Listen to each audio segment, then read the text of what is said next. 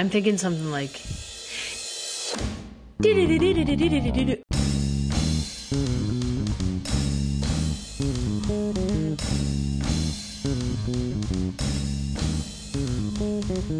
Sweet lady, Melanie, yeah.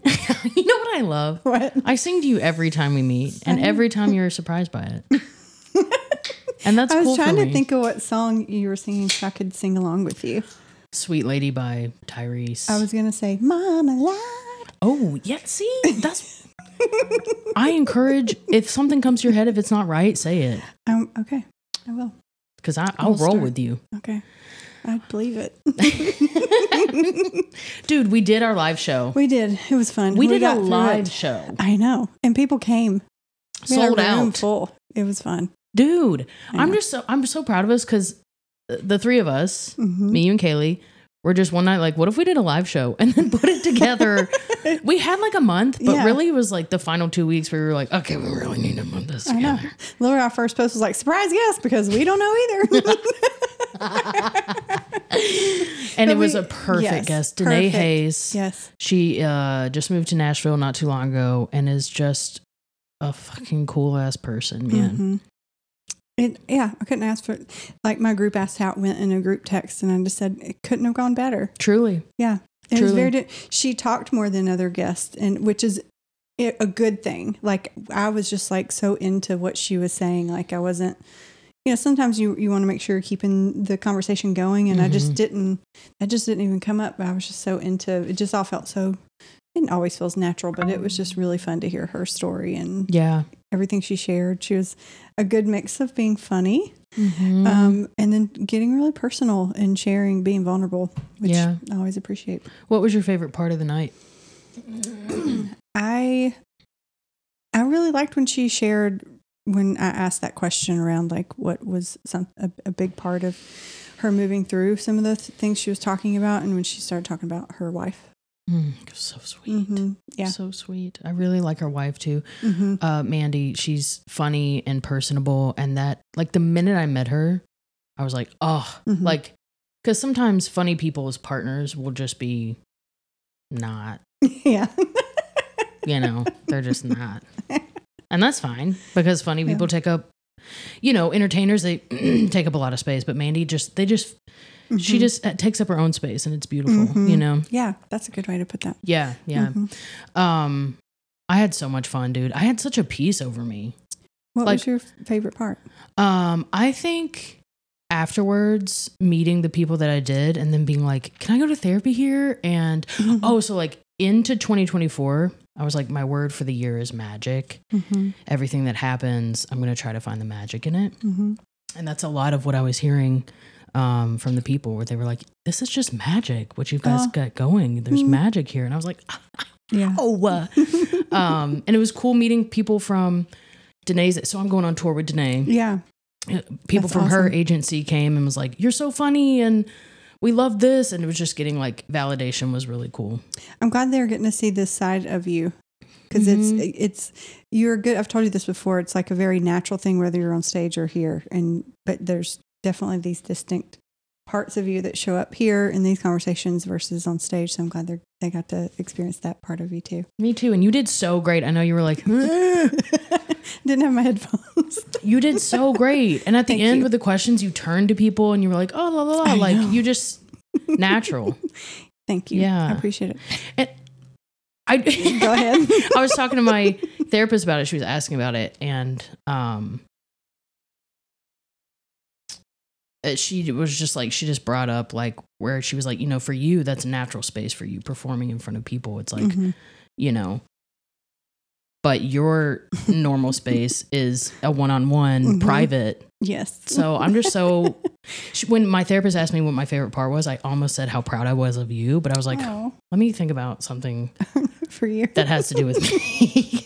But that really was one of my favorite parts. Thank you. You just killed it, man. You killed it.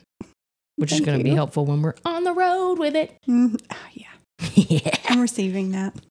I'll say another favorite moment, because I kind of named my best favorite part of like the conversation we had, but it was when it's the picture I posted on my Instagram. Whenever like JB started singing. And I kind of was just standing back, and I could just see how you get into his music and you just love it. But to just see the whole room and to just see him and his, like, I just kind of always just try to take in the moment of something when I'm doing like the experience of it. And I just felt really proud of like all the things what we were doing and pulling together. And I know I kept saying, I cannot believe this many people want to come listen to us. And because we record here in this room, you know? And it was neat to interact and see people. And I met some therapists there that we'd known each other on Instagram, but didn't really know in real life. And so it was neat to just, the connection in so many ways that happened. I loved it. And we filmed it, and now you get to listen to it and watch it. It's on YouTube if you want to actually see it. I think it's worth it to go watch it. And just so you know, you're aware, JB Summers, one of our former guests, he opens up the show. So when this episode starts, you're going to be hearing some guitar. You get to listen to 2 of his songs. Oh, and they're so good. I feel it in my gut. Amber starts to cry every time he sings. He's so good. He's so good. So enjoy this episode. Leave a comment, leave a review. Like, it will just make us feel all giddy inside. Yes, please. And look for us on the road. We're manifesting that. Yes. Enjoy. Okay, hi. Thank you for coming to this. This is so cool. I mean, it's been a year and we sold out the live recording. That's freaking dope. So thank you for being here. It's going to be a nice, intimate little thing. And to start us off, I'm so excited. He's a former guest and one of my good friends and just so talented. You're going to feel it in your toes, in your head. We're going to start this off with a wonderful musician. Please start clapping right now for JB Summers! Well, hey guys. Wow. You guys are in the splash zone right here. So good luck, y'all too. One, thank you guys so much for having me. It means the world to be a part of your 1-year anniversary and to have been on the show previously. If you haven't listened, I'm assuming all of you guys have listened to the podcast, every episode, thank God. Go back and listen to it again, it's great. Especially my episode. But I'm just really grateful to be here and going to start us off with some songs and then we'll get into the podcast. But the first one I'm going to sing is my first single that I released when I moved to Nashville called Soon.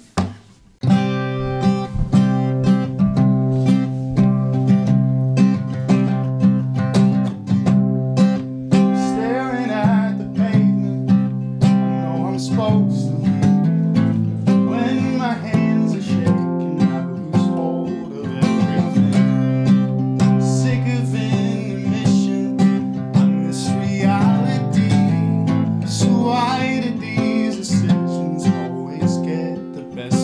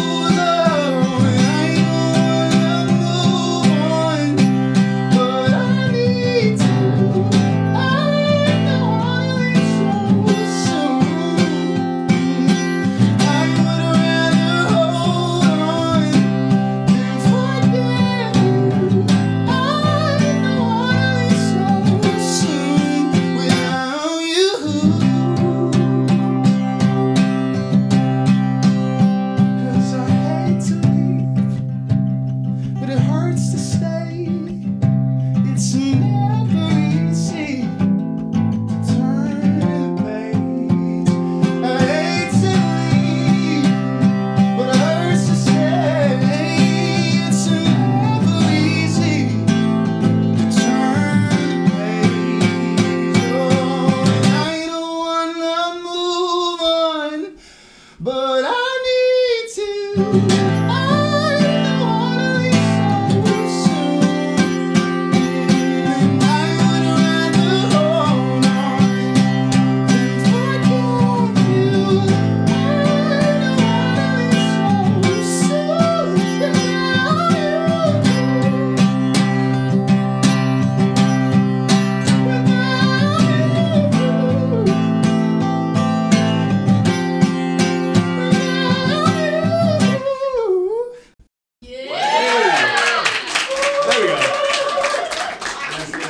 that song was really just about me moving from where I was living before to Nashville. It was kind of in this place of comfort. I used to live in Destin, Florida. I used to work for a church.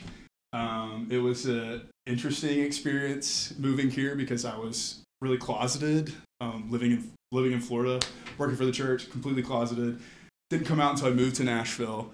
That song, as I was actually listening to it the other day, I feel like subconsciously part of me was writing it. The Two Halves One Me portion of it was really just writing that for the closeted version of myself, not really knowing what was around the corner, how I was going to be authentically myself and come to a place of accepting all of me. So anyways, that's soon. So thank you guys for listening to that one. And the next song that I'm going to sing is called Different People. It's probably one of my favorite songs. Anybody else broken up with anybody in here before? Or been broken up with? No one? Just two people? Wow, you guys are perfect. Okay. It's just another one of those breakup songs. So hope you, oh my gosh, hey, that's okay. Sorry, my bad. Anyways, hope you guys enjoy it.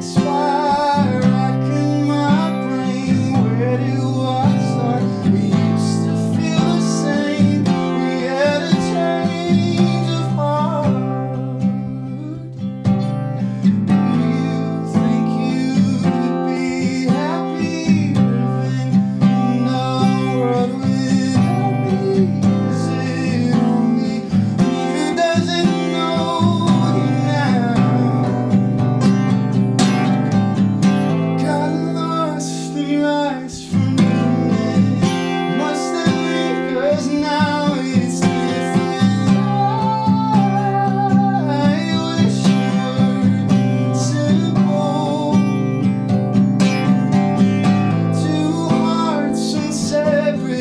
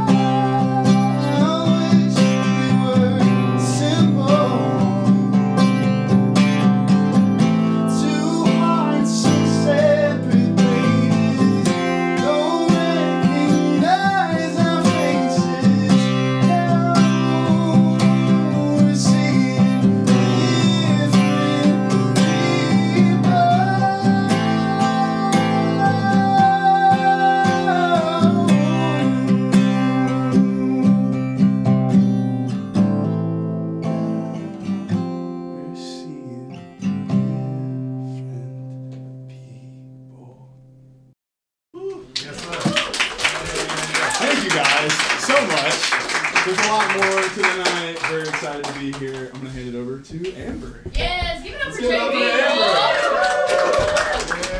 Yes. Yeah. Good. Hi. How are you feeling right now? A little out of body a little bit. Yeah. I'm not used to. I'm a one-on-one. I'm a therapist. I'm a one-on-one gal. So it's nice to have y'all here. The energy feels good. Right? I feel, Yes. I feel like everybody's open. We didn't bring our headphones, and Melanie was like, "We're not bringing headphones." She's like, "Those are my sunglasses." So I'm just Yeah, excited. I'm here. This It's is fun. freaking cool. Yes, it is. That's what I was saying earlier. I was like, can you believe these people have paid to come hear us talk? That's so bizarre to me. Hell yeah. But As a fun. comedian, I feel that a lot, you know? And As a therapist, I feel like that a I'm lot. like, bro, I just said like 30 minutes of vagina jokes, and you coming back? Like, that's awesome. As a therapist, I'm like, I made you cry and you want to come back? Yeah. I am so excited to be here. I'm so excited to be here Yes. with you. I love you so much. love you too. And I'm going to say that more throughout the night. Good. And I'm also so freaking stoked for our guest. Yes. I want to, I'm just going to bring her up here because I want to say things Go for it. to her wonderful face. Can you guys welcome Danae Hayes, please, the wonderful comedian? Come on. My lady. I don't care if I take my shoes off. I normally don't have shoes on. I go I would Indian love to style. take my shoes off. So fun. Wow. How do you feel? I feel great. JB, that turned me on a little bit, man. And I'm as gay as a football bat, and that turned me on a little bit. Yeah. Gay as a what? Gay as a football bat. What is a football bat? Girl, I'm about to take you to Alabama real quick. Well, okay, so what is a football bat? I reckon that just means like it's just so odd and quirky, you know? okay. So, and, you know, That makes sense. my dad thought being gay was odd and quirky. Now it's making sense. Your dad said gay as a football bat? Yeah, that was something he always used, yeah. I love I need to that. call him after this and talk to him about that. So that's something that's cool is y'all are both from Alabama. Yes. Are you close, like from the same spot? She's near Coleman, which is about 45 minutes north Yeah. of Birmingham. And I'll I'm say, yeah, with yeah. an hour. I'm Okay. right outside of Birmingham. Okay, cool. I want to thank you for being here. Oh Yeah. my gosh, no need. I'm so excited. I just think you're so wonderful. The first time we met, I just knew that you were open to like putting it all out there because we met at a coffee shop. And I feel like within the first like 25 minutes, you're like, so what's up? And I'm like, my mom's sick. I just felt like I could say that in front of you. And you were just so warm and like, oh, I'm not crying already. Oh. We haven't even gotten Go for into it. Well, I just think when you connect with somebody just so natural. I mean, as soon as I walked in there, my back was facing the door and you walked right in and you literally just like touched me right on my shoulder and you're like, Danae? And I don't know, I just felt really comfortable with you from the jump. And I think when you can connect with somebody like that instantaneously, it's just like a portal, you know, you just kind of open up, you know, and yeah, that's how I felt with you. And now we're going on tour together. It's going to be fun. Did I tell you that? No. We're going on tour together. Well, I heard something earlier. Y'all were talking, and I was like, y'all were talking about a guitar player or something. And I was like, what are they talking about? Oh, is everybody okay? Okay. Oh my God. I thought medically something had happened. I was like, no one here is equipped. Someone passed out. Did I do a doctor character quick? I don't even know CPR. Oh no. Yeah. We should have. Why would you ask me? I don't know anything. We're close to Vanderbilt. But no, she's going to be opening for me. Yes. On all 8 dates so far. And they're all sold out, or 6 of the 8. We added 2 new shows, but yeah, I literally saw Amber's videos. Somebody sent them over to me. It was JB's Boo sent it to my agent. My agent sent it to me, and I was like, "We're done." Yes. Like this girl, like I just vibed with you. I showed my wife. This is my wife, Mandy. I showed my wife like 3 videos, to, like get the stamp of approval, and she was like, "That's the one." Oh, thanks, Mandy. Oh, hell yeah. Yeah. Okay, so I have listened to. I know you were on. I can't remember the name of it, but it was like a radio show where you talked a little bit about your story. Yeah. But can you talk about how what you were doing before you became a comedian. Were you a realtor? Can y'all imagine me showing houses? Now this one is big. This is the big house. That's it. If you want me to show you a smaller house, I'll show you a smaller one. But real quick sidebar to being a realtor. This is when I said can we curse on this podcast? 1,000%. Great. Fuck yes. I was like, thank you. I was like, I'm fucking done. All right. So With being a realtor? yeah. So you were actually a realtor. I was actually a realtor. Okay. You did make it seem like absolutely not. No, I was. It just feels like, man, anybody can be a realtor, you know? I mean, that's when you know, like, you really got to vet these people. But anyway, so I get my little Hyundai Veloster. Yes. It's got 3 doors on it. For y'all that don't know, it's a 3-door car. And Where's the third door? One in the back. Yeah, it's on the back. Okay. Yeah. It's a really cool car. Just zipping out in the middle of nowhere, Alabama. Like, I already live 30 minutes from a Dollar General. And this house was like an hour and a half from the Dollar General.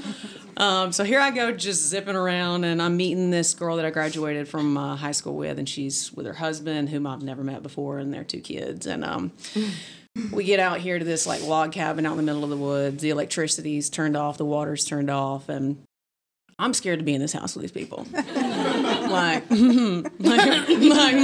think my cell phone service was out, and like I'm way out in the middle of nowhere. Well, we're standing on the back porch of this house, and I've got my brochures because I'm trying to look very smart, and I'm holding it. And I'm holding my brochures. I don't know what any of the stuff on the paper actually means, but I'm holding it, and he's like, "How old is this roof?" And I was like, "Well, hang on a second. Let me tell you." So as I'm trying to find out where the roof age is listed on all this paper, I hear a stream of water, and I'm like, well, that's weird. I've already tested the sink, and I know the water's off. I'm like, what the hell is that? So I go and I look over, and he is just pissing off the side of the porch. In front of the kids, the wife, you. And I'm like, me? That's buying the home. Like They didn't fucking buy the house. And I was so mad. I was like, sir, You peed on this property. you just marked your territory like a goddamn dog. You're buying this $80,000 house right now. He asked you a question and then went to pee. Yeah. Wow. Yes, he did. Yes, he did. So that was when I was like, I'm pretty redneck, but this is next that's level. normal for Yeah. Alabama. Yeah. You just pee in the front yard. Yep. Like, I mean, but as after kids, asking especially a stranger kids. something, Yeah, right next to me, man. He was having a fun time. Yeah. So, and then he's like, "No thanks." yeah, he's like, actually, no, I think what happened, I was like, oh, it was put on in 95. He was like, too fucking old. Nope, we're done here. So, anyways, yes, I was a realtor, to answer your question. Yeah. My mom was a realtor, or still is a realtor. My dad's in real estate. Wow. So real estate was just kind of like, it just seemed like the easy ticket. I went to college and played softball. Sports was really just like the thing that I just like sunk my teeth into. It was like my identity for so long. And when I graduated, while I was in college my senior year, I signed up for the real estate classes and started taking those simultaneously with my sports broadcasting major. Wow. I originally thought I wanted to be on ESPN. I did, this is so sidebar, but I did the SEC network where you call softball games. So I was like a play-by-play analyst for college softball for 2 years. And I didn't like it, like at all. And that's what I thought I wanted to do for the longest time going into college. So anyways, I got my real estate license. And Why didn't you like the calling? I think I wanted to be too loosey-goosey on air. Like I wanted to be the entertainer. Yes. I didn't want to be like Sydney Littlejohn with a home run. You know? Oh, that's a good voice, though. Maybe. I guess it depends on what network you're on. But yeah. Do you want some water? Oh, that'd be great. Yeah. Thank you. But I JB, don't need it like right now. I'm so sorry. Like I'm not. I understand that was rude. If you're listening to this, like I didn't give like hand signals that I need water or anything. It was very demanding. It was like, yeah, I was like. So, anyways, I did real estate for 2 years. Decided I was like, yeah, that's not for me. And then Mandy and I, my beautiful wife now, makes it seem like I've had several wives, but my beautiful wife and only wife that I've ever had. Well, now it really seems like that. It does, yes. Please don't look into my history. No. We found each other over on Instagram, started dating, and we can get into that, but started dating and then tried to come out of the closet. I'm sure we'll get into that as well. And then we hightailed it to Southern California after a year of living in Alabama together. So went from Southern California. We lived there for 2 years. Then we moved to Austin, Texas for almost 2 years, about 18 months. And then from Austin, Texas to Nashville. We've been here for 2 years. So we're going to probably move soon. I was like, there's a pattern. Moving next month. So you said you like tried to come out around when you met Mandy, but you had like come out before that, right? Yeah. Yeah. I was 8 years old and I had seen the movie Grease and probably wondering where this is coming into play with my No, I feel like I'm feeling you. Yeah. Yeah. I mean, Sandy. Sandy? Yes. Wait, Sweet Sandy or like tell me about Which it. one do you think? That cigarette did a number on me. What I wouldn't be to be that fucking cigarette right now. Actually, that sounds terrible because I was 8, so I take that back. But no, I saw that episode. Not episode. I saw that movie. And, You had an episode. I did have an episode. And I was like, man, I want to be John Travolta. So I started slicking my hair back. Oh, you were serious? Oh, you thought this was a joke? Started slicking my hair back, cutting the sleeves off of my cotton t-shirts, and my parents had just gotten me a dirt bike that year. Oh, yeah. So I was ripping it. Yeah. Dude. And I'd leave that. I was ripping it. And I would leave that dirt bike on, and I'd go ring the doorbell to my next door neighbor, Cassidy, who I had a crush on. And I'd leave that thing idling so she could hear it. Yeah. She'd open that door up. She looked like Topanga from Boy Meets World. And I'd be like, you want to go for a ride? I don't think I can fit on that. And I was like, you can. And the closer you get to that gas tank, the better it's going to feel. I did say that. And so we got on that dirt bike together, and I would just ride Cassidy all over. And Oh, man. Anyway, so I told my parents, I crawled in bed with my mom one day. She was taking a nap. Real estate was really exhausting that day. And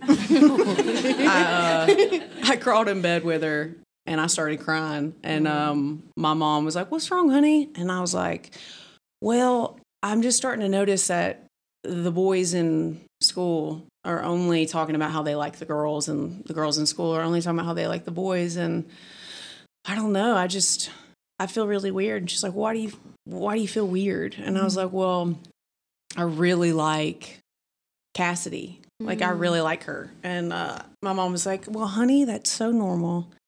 Like, that's so normal. You just like her as a friend. And so that was like the first seed where I was like, okay, like, that's not okay. Yeah, she didn't understand that. Well, she understood it, but she didn't want to acknowledge it. So then probably 6 months later, I crawled, well, she probably wasn't taking a nap again, but she was a bad agent. No, she only sold houses after 11 p.m. I went to her again, and my dad. I have a very open line of communication with my dad. I always have. I still do. And I had told them again, hey, like, I'm having these feelings.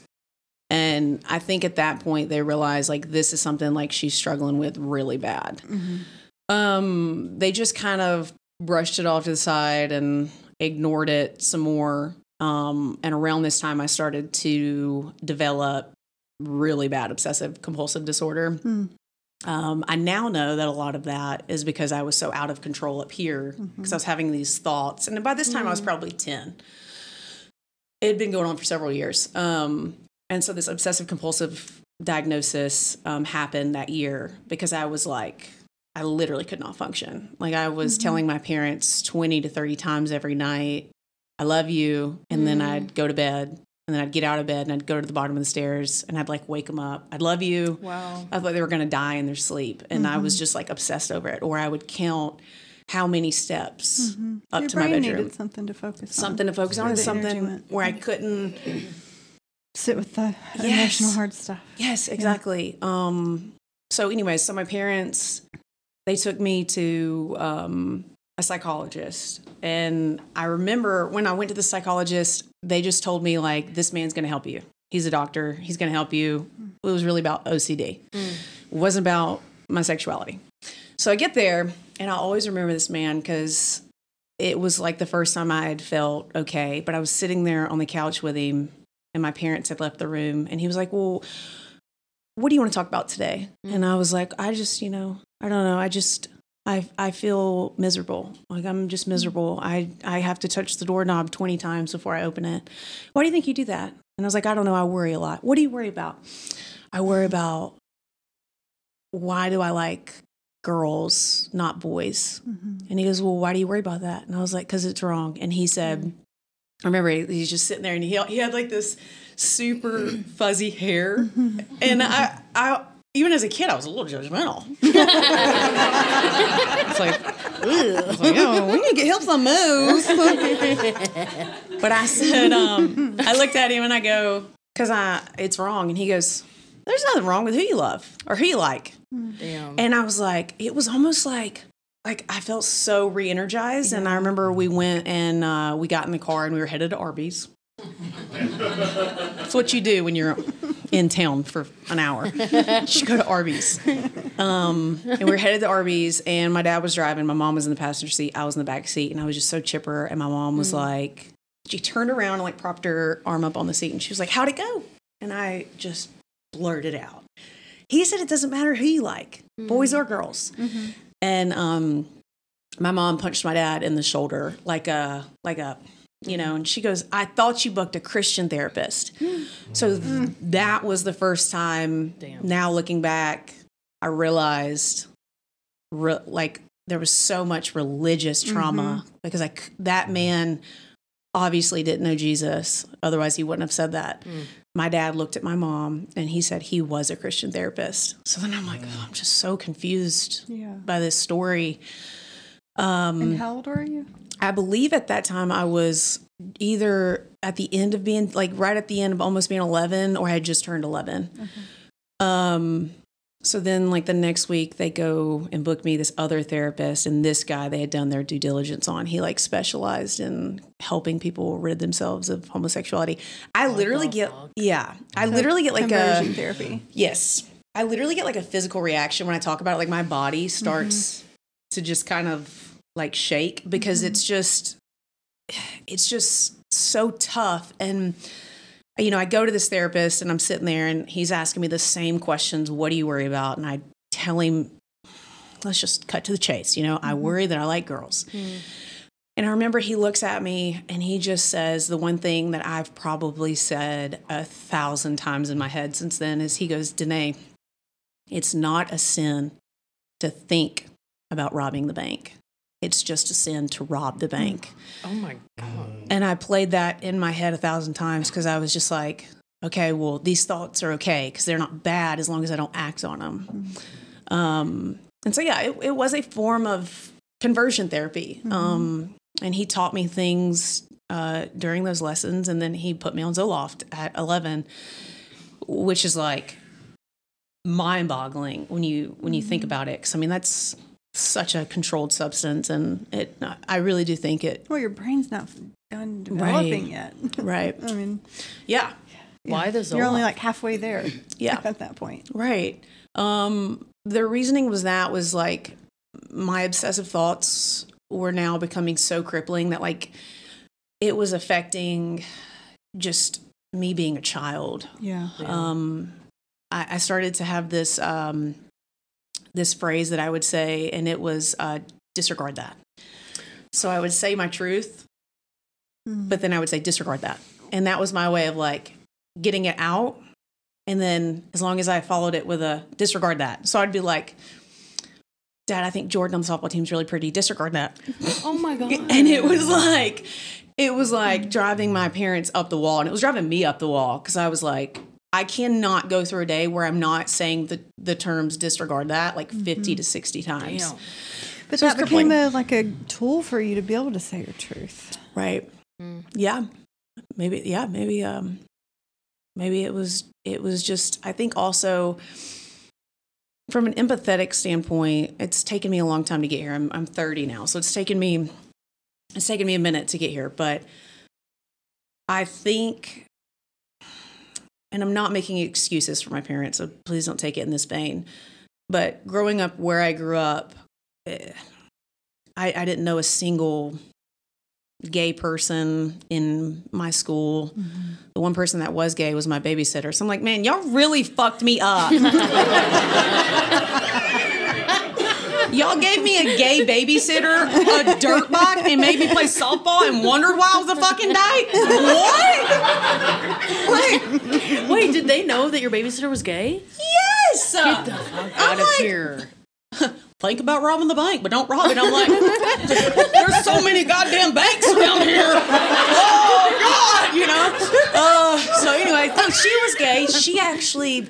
That blows my mind that they hired a out gay babysitter who also played softball. I'm sure she had a dirt bike, too. They probably gave her a questionnaire before she showed up to the job. Are you in the closet? Check. Great. We want her around our child. You have a 2-stroke. Well, perfect. Bring it on. So, anyways, but yeah, so she was my babysitter. And I Wait, sorry. She was out. She was a full-blown lesbian, like had girlfriends and would talk to my parents about her girlfriends and how she had so much shame about being gay. She just didn't know how to stop living that quote-unquote lifestyle. And I would be in the back seat, and because we would go on these vacations with us and 2 other families, and the dads were so goofy. They were hilarious. And she was very masculine, and she would always talk to him on these car rides. And, you know, we'd be driving like a Suburban with like half the crew here, the women and the other crew. And I always wanted to be with the guys. So she would start talking about how like she had so much shame about it. Like she didn't want to be living that lifestyle. And I would be listening to some of these men tell her how it's sinful and how if she wants to get rid of it, like get rid of that lifestyle, she just needs to find the right guy. So I'm like, I don't think they realized that I was so in tune with all of these conversations. You'll get to meet her though. She's coming to the Birmingham show. She just posted about it on Facebook. I saw that. But Your babysitter? yeah, my cute lesbian babysitter. Yeah, she was cute too. I don't know if she's still cute. I'm sure she is, but Oh my goodness. yeah. Yeah, so anyways, I'll introduce you, but we don't have to tell her we had this conversation. Absolutely. No one say anything. Actually, just go up right up, just go through and be like, hey, my name's Amber. Gay babysitter. Do you have a dirt bike? Do you have a dirt bike? She said that was her joke, but you didn't. Okay. I want to make sure. You're so sweet. Y'all comedians are funny Thank you. about that stuff. I mean, you're funny in general, but y'all, She's like, no, when you try, no. no, y'all are very funny. We've been laughing the whole time, and I wanted to call you out on it, but I'm like, she's just funny though, just the way you. She's so sweet. Yeah, I love her. I do too. I wish you were my therapist when I was 10. No, me too. Aw. I mean That's that. me too. I can tell you really deeply care on a deep level. And there just shouldn't be. That's one thing because I'm still in therapy. And it's hard. You have to like vet these therapists to make sure that like they're not going to push some rhetoric down your throat. So the first thing I say, because when I had one in California, and then I have one now, and the first thing I had to ask them was just straight up, like, is my sexuality going to conflict with your like religious values, or And so, yeah, it's a tough look. I've had people ask me that, like, before we get started. And it's like, I hope there's one day soon that question doesn't have to be asked. Right. Because it's your job as a therapist that even if it does conflict in some way, it shouldn't be a part of what you're doing in the therapy room. Totally. Yeah. But thank you for that. Yeah. How does it, well, you have your therapist. How long have you been with your therapist? The one here in Nashville or probably. You have one? Yeah, just, okay. Yeah. Do you crack jokes in therapy? Oh, yeah. Yeah. Does she laugh at your jokes in therapy? Sometimes. And then I'll go home and rewrite the joke and try it again the next week. She doesn't know that I don't need therapy. I just need someone to laugh at my jokes. Yeah, I'm going through the whole upcoming comedy show with her at this point. Oh, no. No, she's wonderful. She's young. My last therapist was a little bit older. She helped me through the pandemic when I guess the next step to say is I don't have a relationship with my mom. Going on 6 years, I haven't had a relationship with her. My dad and I's relationship has gotten a lot better through a lot of honest and open conversations. And just, I also think he just now is like, this may be wrong for me to say, but he's like, I can't change her. I'm not going to be able to change her. I wish maybe things were different. As in, like, I wish her life could have been easier for her. Yeah. But to be honest, it's, I'm sure there's been conversations about me in rooms that I've left that have been like, I just wish she wasn't gay. Like, we could really, whatever. But as far as, like in a business setting, but I don't feel like it's business. Oh, sorry. Well, I'm saying, like, maybe somebody could have said we could really, market her, but if she wasn't gay or whatever. Oh. But I'm saying nobody's ever made that conversation or that comment to my face, and I don't feel, and I just don't feel like it's hurt me in any way. One thing that my mom would always say is, if you're gay, your life's going to be really hard on you. You're not going to get a great job. You're not going to be able to make as much money. You're not going to be able to feel as fulfilled. Life's going to be really heavy and shameful for you. So those were all limiting beliefs that I had to really break. Yeah. But one thing that I've really tried to be very aware of is for a long time, I lived in this identity of poor, pitiful me. Mm-hmm. I lived in, early on, why did God make me like this? Yeah.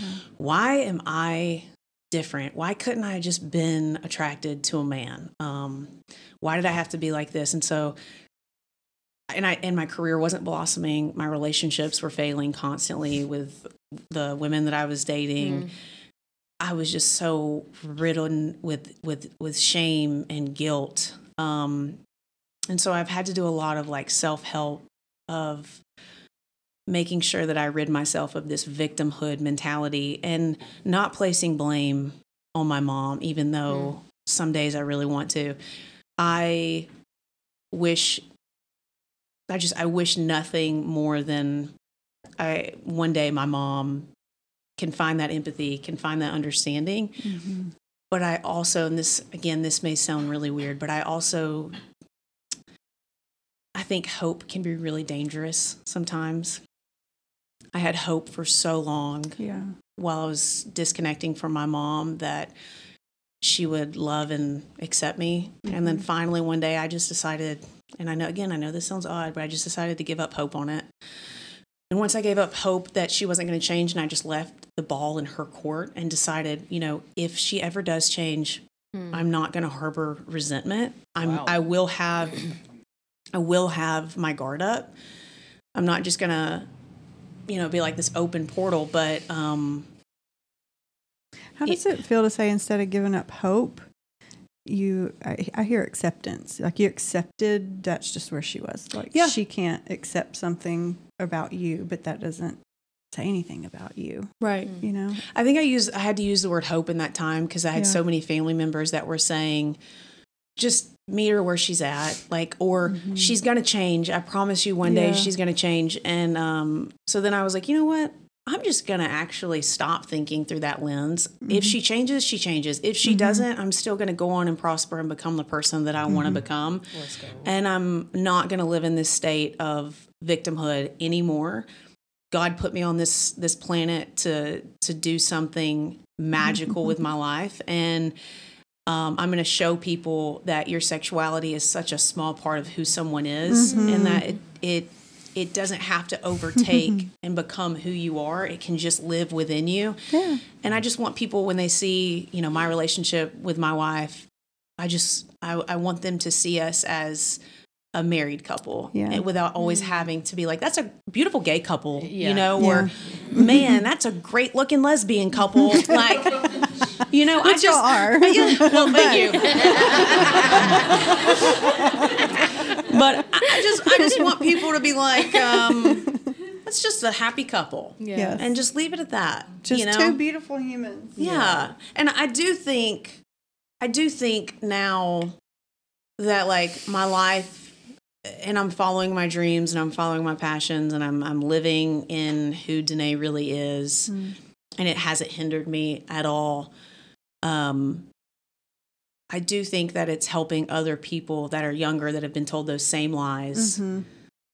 Like, yeah, you can be fucking successful. You can make great money. You can find a spouse that loves you. You can do all these things that the world, or maybe your grandmother or your mom or your dad has told you can't. They're lies, or as my dad would say, a figment of your imagination. I'm not silly, and I don't think that there's not hoops to jump through. But now I don't obsess about those hoops. I just say, well, I'll let the chips fall where they may. I'm just going to be Danae, and at the end of the day, that's good enough for me. I love that. Oh yeah. Thank you. You go. No, you go. I'll keep mine. I'm just curious, there may not be just one thing you can point to, but what collectively were things that helped you move in the direction of being able to accept who you are and live in that way and break through those beliefs that were kind of wired in early?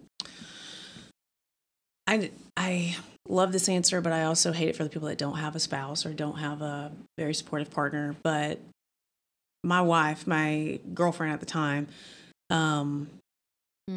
there was just days where I just thought that I thought the world would be a lot better without me in it. Yeah. And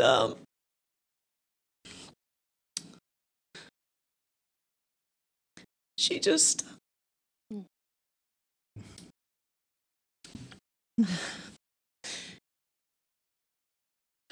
she did such a beautiful job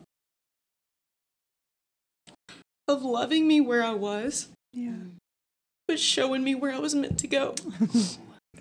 And there was days where I could only see an inch in front of me. I was just trying to get to that next moment. And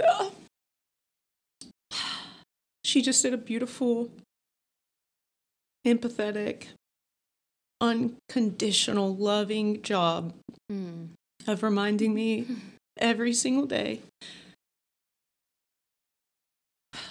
where I was headed. If I could just learn to love myself a little bit more. And then I think hearing that constantly from my partner,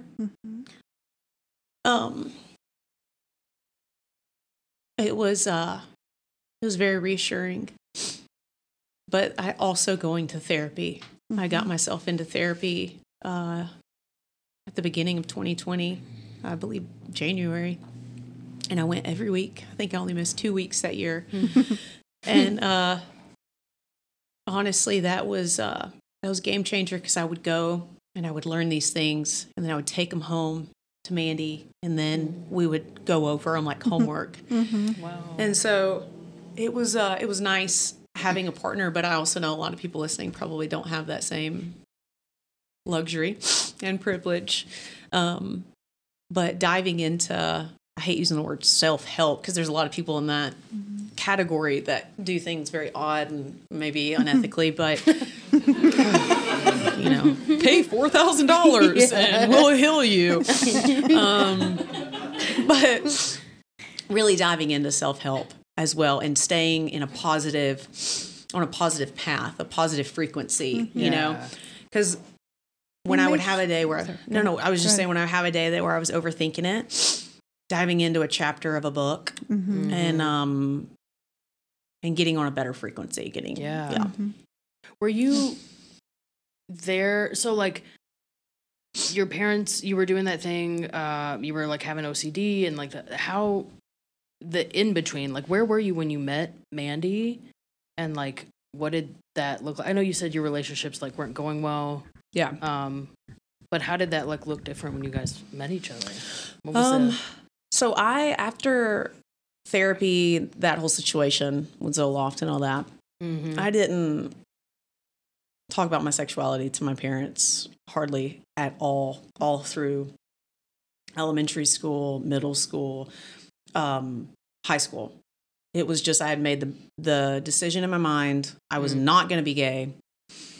I was not going to have any type of relationship with a woman. That's not who I am. I am a strong individual, and I can suppress that and get through it. Yeah. So I think maybe I brought up my sexuality once more after that. It was just like a decision I made, you know? And then I started dating this guy in high school. Your smile. I can't tell you. You're like, ugh. Sweet man. Poor sweet. He's a sweet man. He was not supposed to be my man, but he was a sweet boy. So I dated him for 2 years. Oh, wow. Yeah. Yeah. Thought if I, dated him enough, it'd be like going to fake it till you make it. Yeah. Mindset. Yeah. So, I just knew in my gut, I was like, God, this must be like what it feels like to date your brother. Like, this just feels so unnatural. For 2 years? For 2 years? Girl, if I could suppress being a homosexual for like 10 years before that, 2 years of going fishing and hunting with my best friend, who occasionally asked me to suck his dick, and I'd be like, I got bad TBJ, or J, what is this called? TBJ? TMJ, what? A, B, C, D, E, F, G. I got it bad. When I say my ABCs and suck dick, it locks up. Okay? So, I can't do it. I'm sorry. He was like, no, I'm telling you, you're really going to like it. I'm like, are you gay? Jesse, I got this great doctor you should go to. You're going to love him. He's such a great man. He'll only leave you with a lot of trauma. So I dated him. You see why her therapist laughs? It's hilarious. Melanie's like, no. It would be hard not to laugh if you were my client. Right? I would have to be like, we gotta cut it with the joke. We're not gonna get anywhere. So Jesse calls me up one day. Was that boyfriend? Oh, Kaylee was saying, Yes. Just to say, everybody closer to the mic. Oh, sorry, Kaylee. Sorry. Okay. Thank you. Thank you for that. Kaylee's right over there. Okay. So JC calls me one day. It's a month before I'm headed to play college softball. We're out for summer break. Jesse rings me up. It's about 11 o'clock at night. He says, we need to have a talk. I thought, yes, he's breaking up with me. I was like, I knew this was coming. He goes, what? No, it's not bad. I was like, fuck. God damn it. So I was like, all right, where do you want to meet at? He was like, well, just meet me at the house. I was like, all right. So here I go. I'm heading over there. I'm like, what are we doing? Are we going, hunting or something? I was fired up about that. So we get in his truck and we drive out to this cow pasture. And I'm telling you, man, Drive out to this cow pasture, Alabama. The crickets are chirping. The sun's out. I I'm mean, nervous. Hell, it was tempting not to suck his dick at that point. I was like, man, the setting is right. Throw a little bit of strawberry wine on, and I'm in the mood. So we get out of his truck, and we go, and we're sitting on his tailgate. And we're just sitting there, and I'm like, well, what you want to talk about? He said, God. Well, this is no shit. Like, I hand to God. Mm-hmm. He says, I've been worried about you. What? I said, what? He goes, I've been worried about you, Danae. I said, I have no idea what he's about to say next. I was like, what? He goes, well, you're leaving to go play softball. And there's a lot of lesbians on the team. And I was like, well, I don't know where he got that information, because there's only one in a league of their own.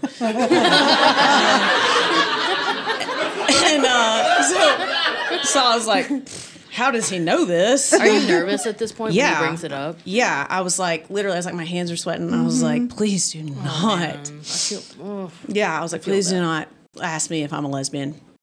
And he says, I go, well, not necessarily. I was like trying to backtrack and like get us out of this situation. I was like, not necessarily, Jesse. And he goes, no. He was like, there's a lot of lesbians on softball teams. And I was like, yeah. And he goes, I'm just afraid you're going to go off to the University of Alabama and find a girl you like better than me. And I didn't even know what to say at this point. I was just like, I was like, oh my God. Wow. Like I was like, I'm so ashamed. Like even my boyfriend knows I'm gay. Like, it's bad, I'm like, that's wild. He never brought it up in 2 years. Yeah. Yeah, 2 years of just pretty much just dry humping. That was all we did. We could start a fire in those mesh shorts. But so I just was like, man, like this is really upsetting me because he knows my secret now. And I denied it. Yeah. And anyways, we ended up breaking up that summer because he may have had a side fling with another girl, which also was a lesbian. I swear to God. So I was like, maybe you're the one who needs to do some self-assessing. Okay? What? Yeah. So then I go to college, August. In October, I had my first girlfriend. Oh my goodness. It was my first ever girlfriend, and it was the most liberating, freeing experience. I was like, so this is what it feels like to like have your first kiss. Wow.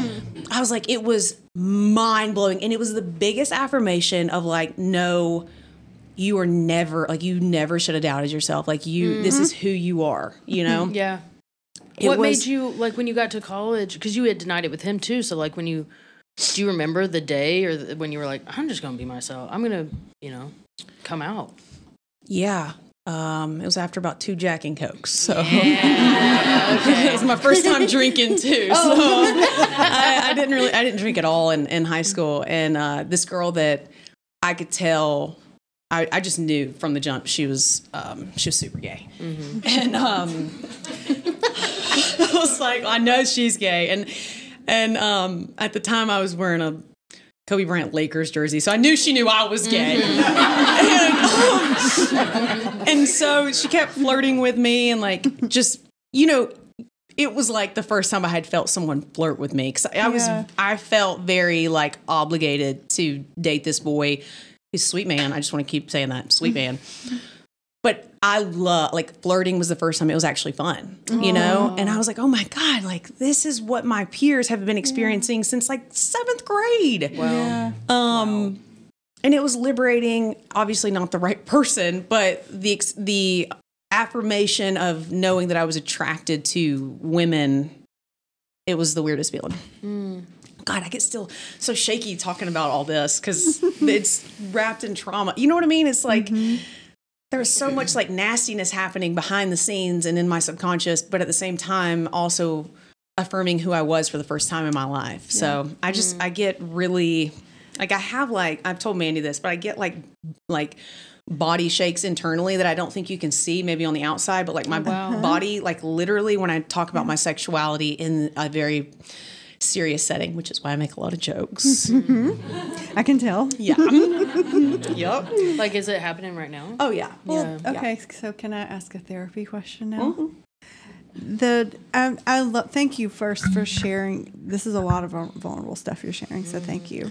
Thank you. And I'm just sorry that was your experience. But it's gotten you to where you are now, which I think is awesome.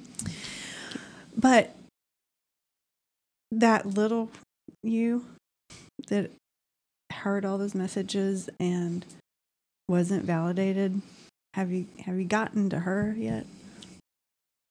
I just did as surface and shallow as it sounds, I just did a post about this on Instagram a couple of days ago where I was acknowledging that 10-year-old girl because she was so vibrant and the funniest little girl and so creative and just wanted to try everything and was never worried about like the fear of failure. Yeah. She just wanted to create and make people laugh. And that side of me to make people laugh was never completely shut down, but I think I used it because I wanted people to like me. Yeah. Now my comedy and the ability to entertain is because I get so much joy from it now. So the reasoning behind it is so different. And so I used to feel like I needed to go into a room and make people laugh so that they would like me in hopes that if one day they found out my secret, it would overshadow that and maybe give me some wiggle room in that aspect. But no, I think about that little 10-year-old girl all the time. And I think about one day when I have my own little girl and she comes to me with anything. And, she says, Mom, I don't feel worthy enough or whatever it is. Like, I just want to make sure that she knows that there is not a single thought or action she could do in this world that could keep my abundant, unconditional love for her less, And so I know eventually when Mandy and I decide to have kids, it's going to be like the greatest healing journey on the planet. We've already done so much work within ourselves as individuals, but I know one day when we're blessed enough to have kids of our own, like I'm just going to want to pour into them and make sure that there's not a day that goes by that they ever question whether or not who they are just as a human being is worthy enough. And you feel like you've gotten that for yourself now? Now, and my relationship with my dad is incredible. So also getting to a place to where my sexuality is not even a question with him has been very healing for me. I know that a lot of people don't get that opportunity with their parents once they've turned their back on them, but it's been a beautiful thing with my dad. He and my stepmom both. They're just in a place where now they even introduce us to people like in our small southern town as, Danae and her wife. And I'm like, damn, Dad, that was bold. Like for real, that is a bold thing because he knows when he does that, it's going to make them uncomfortable. But he knows it's going to make you feel so validated. And he doesn't care. My dad's just like, whatever. Like, your dad sounds cool. He's a great, funny man. He's a funny guy. I love what you just said about going into a room and enjoying comedy. That just really hit for me. I hope I remember that because that's just wonderful. Yeah. When you have a God-given gift of it. Yeah. So just be in the moment, because you were put on this earth to do it, and when you're flowing and in a state of flow, but when you're in a state of flow and you're not second guessing yourself, just know, this is what God put you on this earth to do. And the trauma in your life, unfortunately, I do think a lot of funny people go through a lot of trauma. Yes. But you're going to be able to heal so many people and just be in that flow state without ever even like second guessing the fact whether or not like Amber was supposed to be doing this or not. Like, this is your shit. Oh, you know? That's beautiful. And people, you naturally can walk into a room just like you did over there at 8th and Roast with me. Like, you just walk into the room and just, boom, just lights up. You are so wonderful. You're so wonderful. I love you too.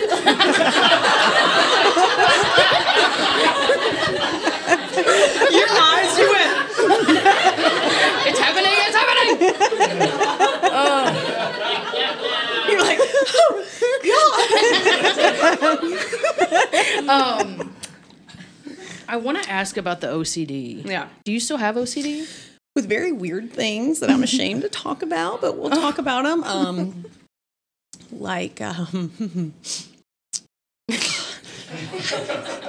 Hygiene. Yeah. Mm-hmm. I cannot stand, I'm just going to be judgmental for a minute. Mm-hmm. Okay. Cannot stand when people get off an airplane and then come sit on my couch. It's real bad. I shouldn't have told you guys this. But yeah, when people get off an airplane and then come sit on the couch, I literally have to go into another room and pretend like I'm doing something, because the whole time I would just be like, and during COVID, it was so bad. Mandy's mom would come and fly from California to Austin. And Mandy's mother, we love her and adore her. She's got a little hippie in her. She would take that mask off and just plop right on that couch. And I would just be like, and I get fixated on it. Mm-hmm. My thing is I get fixated on one particular topic for about 14 to 16 days. Oh, yeah. And I get so fixated on it that, like, honest to God, it'll consume my thoughts half my day. Mm-hmm. It'll be like, it'll just, like, as soon as I open, like, literally as soon as I open my eyes, if I'm fixated in that moment, like, for that stint of time, it'll, as soon as I open my eyes, my brain says, you have to think about this now. Mm-hmm. So it's more of the obsessive part. The compulsive part with, like, touching things doesn't bother me anymore. The only compulsive thing I have is this weird thing I do with my fingers when I'm watching movies and stuff, but it's like a soothing thing. But yeah, it's the obsessive thoughts that my brain just has to run its course for about 2 weeks, and then it leaves. Relate. Yeah. And then I'm on to the next thing to obsess about. Yeah. Yeah. Have you, go ahead, Melanie. Well, what ends the cycle? I think when I finally get to either some sort of comforting thought or some sort of resolution to where my brain can now say, okay, this is no longer as big of a problem as you need it to be. Let's now go find another one. So yeah, it's just like I think I'll live with that for the rest of my life. No? Okay. Oh, I'd love to dissect that. Sorry, I'm just like, Melanie's like, oh, child. No. Child, no. No, that is not a permanent. That is a misunderstanding. I think Okay, of a lot that's of good to people know. that OCD is just something you have to figure out how to live with.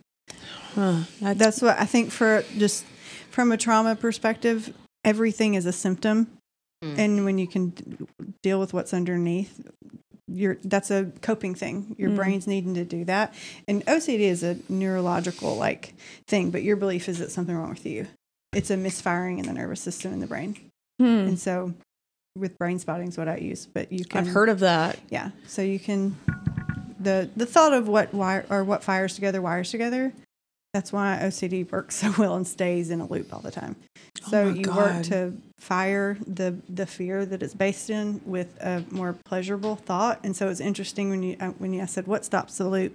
And you said, when my brain finds something, a resolution or something. Yeah. That, and it, more of a positive thing around it, that it loops. So Yes. So when you fire those together, it's learning to do that versus. I just need to find it on day 1, not day 15. So you can process there's rooted stuff. You can process that where it won't be a thing anymore. I may have to cheat on my therapist with you.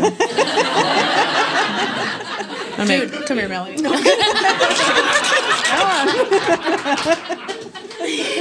Dude, seriously though, I'm not just saying this because I love her, but like this is her office, her therapy office, and it has become like an open mic. There are so many comedians here. It's like this is session 1. Oh Lord. No, I like seriously, I feel weird saying this in front of the whole audience, but I would love to come see you because that was a beautiful way to explain it. I honestly, even through therapy, and I don't think that they've like come out and just said you're learn to live with it, you know, but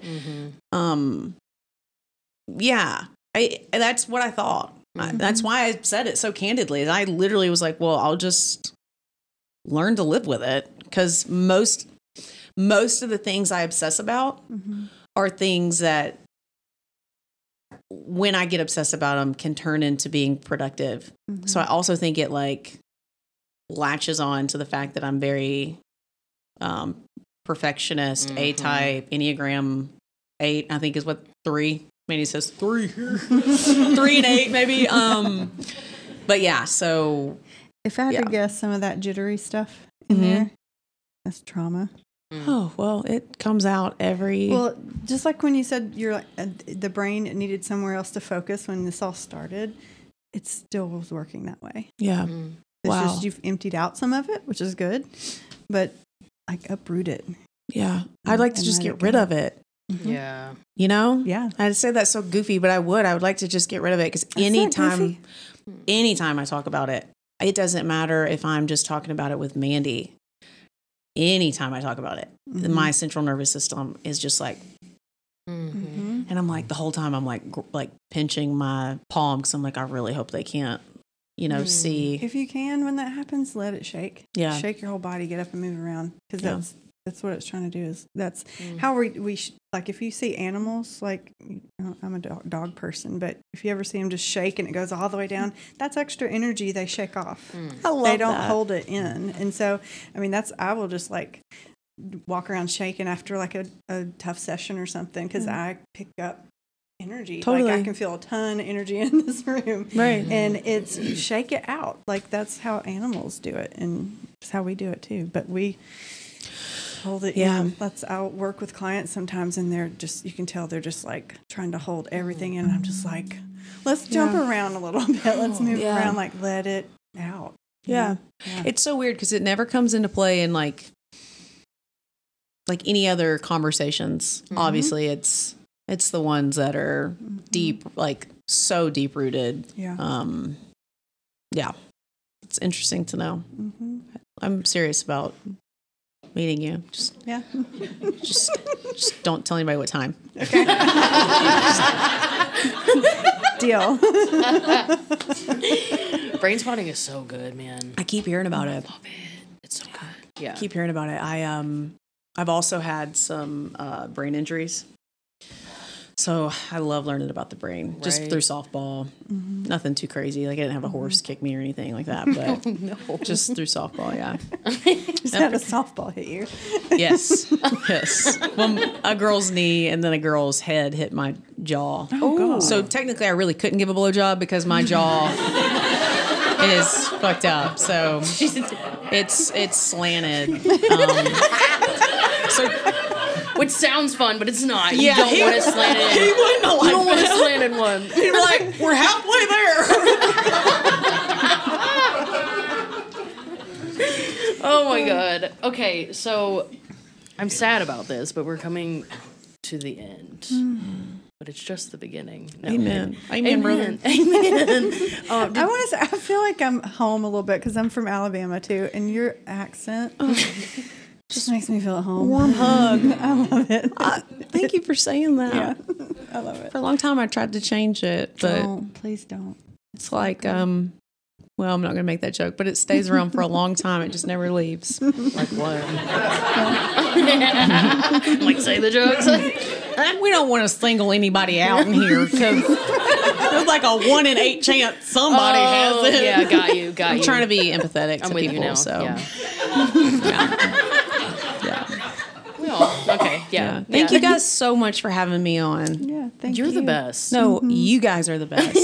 I'm serious. Y'all have such a beautiful dynamic with one another. Very easy to talk to. I can tell that you guys off air genuinely adore each other. Oh man, I cry when I think about her in my life for sure. In a good way. She meant that as a compliment. I want to ask, what is something that you do for you that's just like makes you in your good feels? I'm gonna find a way to say that. That's just a clear sentence one day. Makes me in my good feels. I don't know if you've ever said it in just a straight up sentence. There's always something to it. What do I like to do that puts me in my good feels? That's appropriate for an audience. I feel like it's all just open range right now. Okay. I have two things. One is kind of boring. It's on the healthy side, but we recently got a sauna, and I'm telling y'all, it has helped me so much. I will get in that thing. I will crank that bitch up to 130, and I will sit in there for 30 minutes, and I just feel so like relaxed when I get out of there. Especially if I like go in it with a lot of anxiety. That really helps. But the thing that I do for fun, I would say right now, this is weird, but it brings me a lot of joy. So Mandy recently got a horse. Didn't know that was in the cards for 2024. We love it though. We're so excited. But going to the barn and just like being around animals. Yes. I did not realize until like last year how much I love animals. Like there's goats at this farm. It's like an old McDonald had a farm type situation. There's everything. And I love just being in nature, leaving my phone in the truck. And when I get out, just watching my wife brush her horse and just like watch the simplest things, like just watching her brush her horse or tack him up or ride him or pet the goats or whatever. I just love getting back to the things that made me happy as a kid, getting away from technology and just getting back outside in the sunshine and amongst nature. So That's awesome. I would say those two things right now are honestly my feel good things. So Those are good. thank you. And then where can people find you? Apparently in her office next week. Right back here. On Instagram, Danae, Danae, Hayes, Hays. And then I'm on TikTok and same thing, Danae Hayes. And I think those are my big ones. Oh, and we have a podcast as well. It's like, oh yeah. Are you allowed to talk about other people's podcasts? I felt like I was crossing a path there for a minute. That's not allowed. We're just going to dub it over and say, I'm fine, it's fine. No, of course, plug it, please. It's called The Refined and Rowdy Show. And obviously I'm the refined one. So but my wife and I, we host it together. It's every week. So Oh, beautiful. fun. yeah, Perfect. I love that. speaking of podcasts, thank you guys again so much. Thank you so Thank you. much. I'm so excited. I have one thing I want to say Oh, yeah. and I can't believe my brain remembers it because I forget stuff quick. But when you were talking about how helpful your partner has been for you, and this has come up in conversations recently and other ones I've been a part of that thought that we can only love ourselves, or we can only feel loved by others as much as the extent that we love ourselves. Who all's heard that saying, right? I think it's bullshit. And that is the perfect example of why. Because sometimes people can love us at certain times more than we can love ourselves. And that gives us permission, whether that is your family, your best friends, your partner, your podcast co-host. It's been, I feel like we need to talk about that more because we hear those things and we operate from them like they are truth and they're not. I'm so glad you said that. The same thing with where you want to go in life. You know, if you can only think as far as where you are in this current state, there's no ability for growth. Yeah. And the last thing I'll say is one thing that I've really had to learn over these last 4 years is the ability to immerse yourself into the person that you want to become and spending time in what that person is feeling while she's healed, feeling what she feels like to be loved, feeling what she feels like to love herself and to feel unashamed and unapologetically her, being able to immerse yourself in that feeling. So I'm a huge advocate for visualization and manifestation, you know, and I know there's a lot of woo-woo stuff people think about with that, but It's actually really scientific. 100%. And if you haven't read the book, Breaking the Habit of Being Yourself, it was my first read when it came in that department, and it was life-changing for me. It's all about neurological pathways, and it is, I can't do it justice, but it really honed in on the power of manifestation and putting yourself mentally into where you want to go, not limiting yourself of where you are currently. So that's the last thing I'm going to say about that. I am done. Thank you, Danae. Thank you you. guys. so much. Thank y'all. Y'all. Thanks for celebrating with us. Yeah. Congratulations, you guys. Thanks. Thank you. Give it up for Danae Hayes, you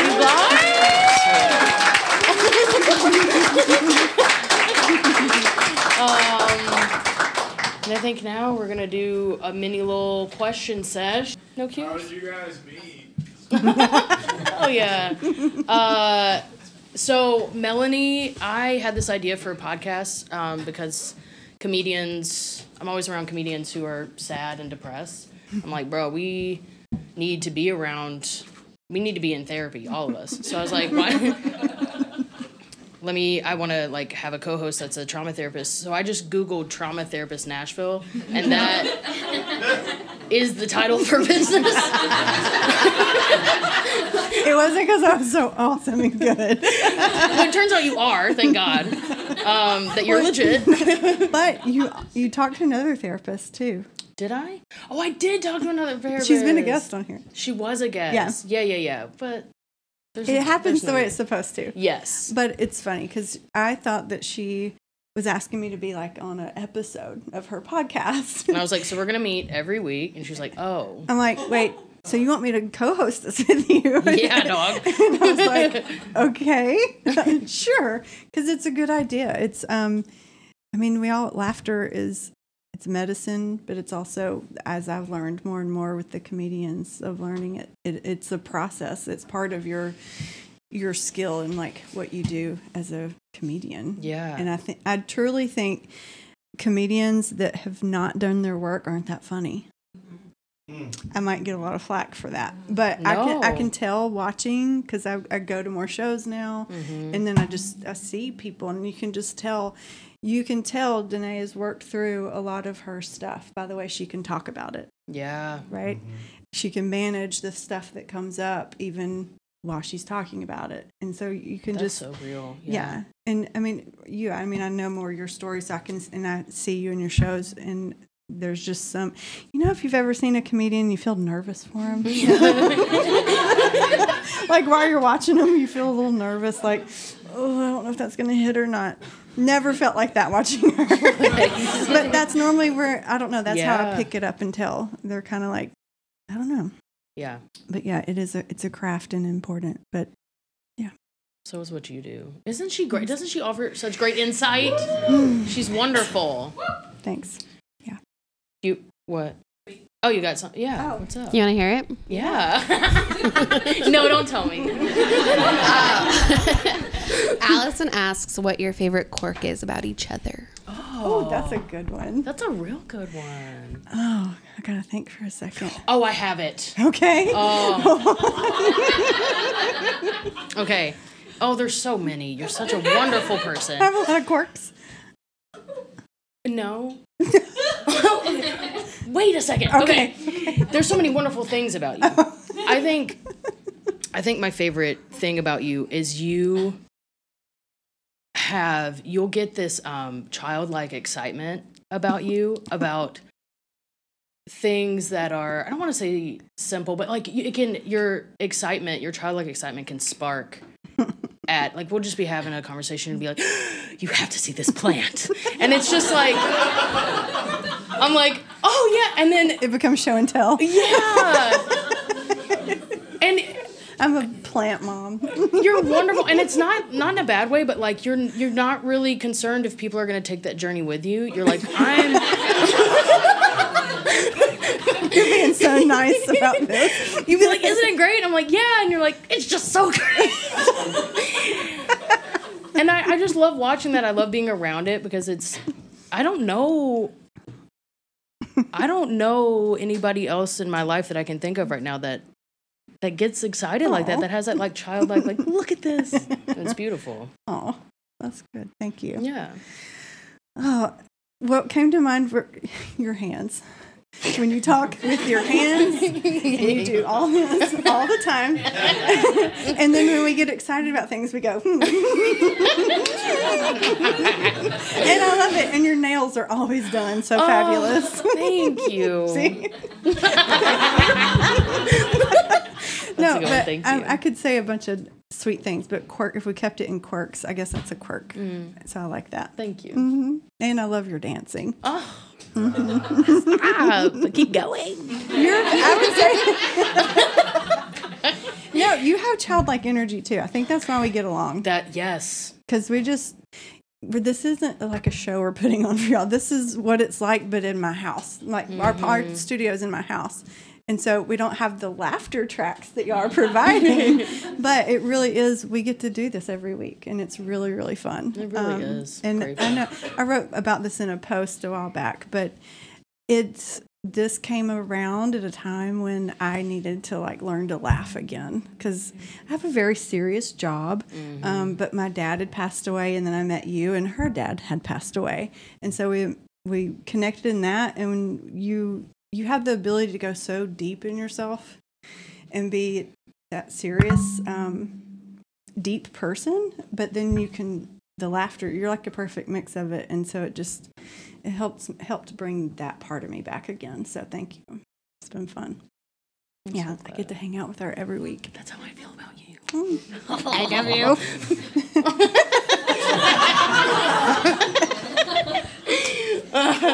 That's funny. Okay.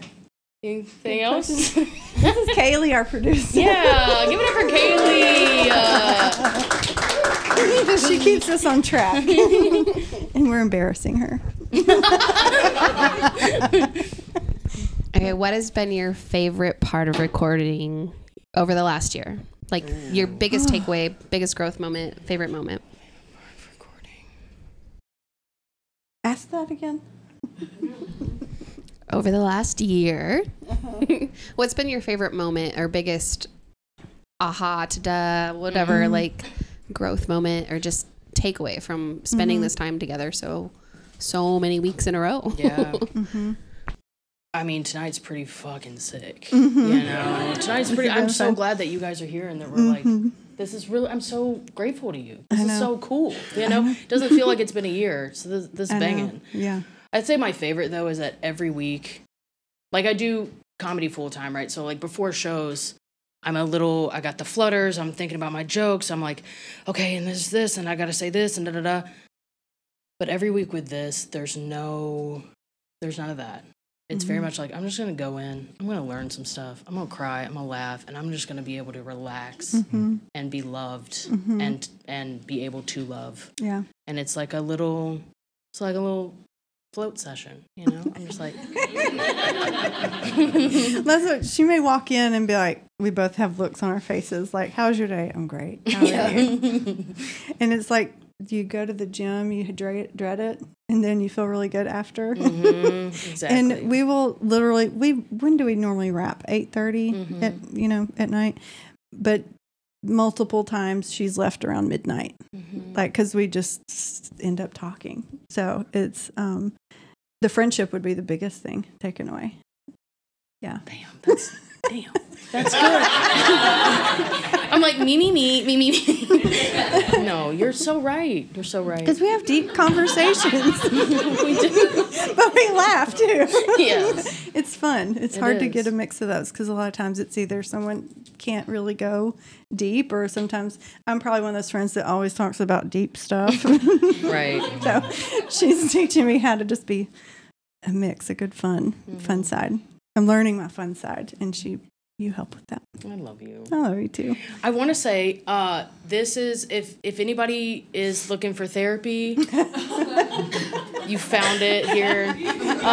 This is Melanie's practice. It's so great. I go here, a lot of other people, and I'm just like, this has been some of the best therapy I've ever had. So, And I'll clarify, I'm not Amber's therapist. yes. Or any other members that are people that have been on the podcast. I'm not their therapist, but I have a lovely group of therapists here that that kind of support the comedy community Truly, here, truly. which we're happy to do. So just thank Yeah. y'all for being here. Thank you guys so much. You're so wonderful. Yeah. I think. Oh, well, We got yes. another one? Do you want to tell them where to find you? Oh yeah, Oh yeah, you are so good at what you're doing. it's like it's her job. Hello, my name is Amber Autry. You can find me on all platforms at Amber Autry Comedy. That's AMBERAUTRY Comedy. COMEDY.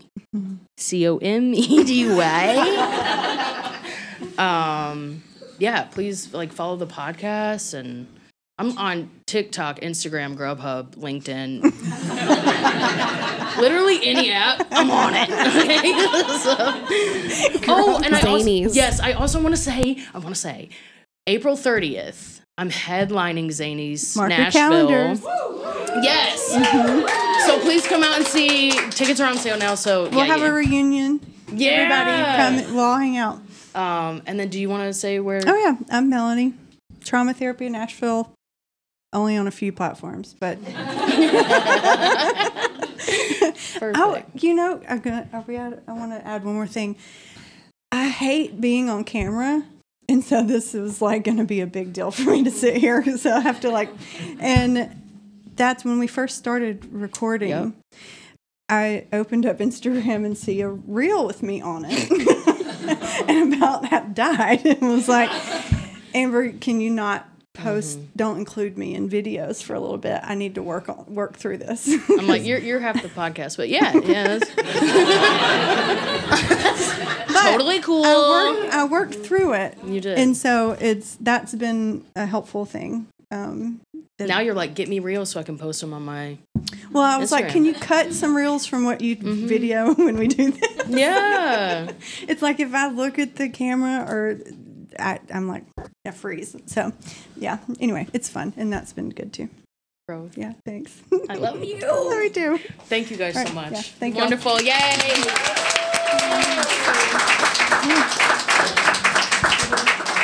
Thank you for listening to I'm Fine, It's Fine podcast. My name is Amber Autry. I'm a comedian based here in Nashville and internationally touring. You can find me on all platforms at Amber Autry Comedy. And I am Melanie Reese. I'm a trauma therapist here in Nashville. You can find me across all platforms at Trauma Therapy Nashville. We really appreciate you listening so much. And if you want to give a little extra for free, make sure you're liking, subscribing, rating, reviewing, sharing with your friends, talking about it to literally everyone you see, because it helps so much. And we're so grateful for the extra effort. And if you like what you're hearing and you want some bonus material, that includes interviews with other practitioners and all the juicy stuff that Amber and I talk about that doesn't go into the normal podcast. We'd love to have you subscribe. You can find the link in our bio, and $5 a month, you can do it. Thank you. Thanks.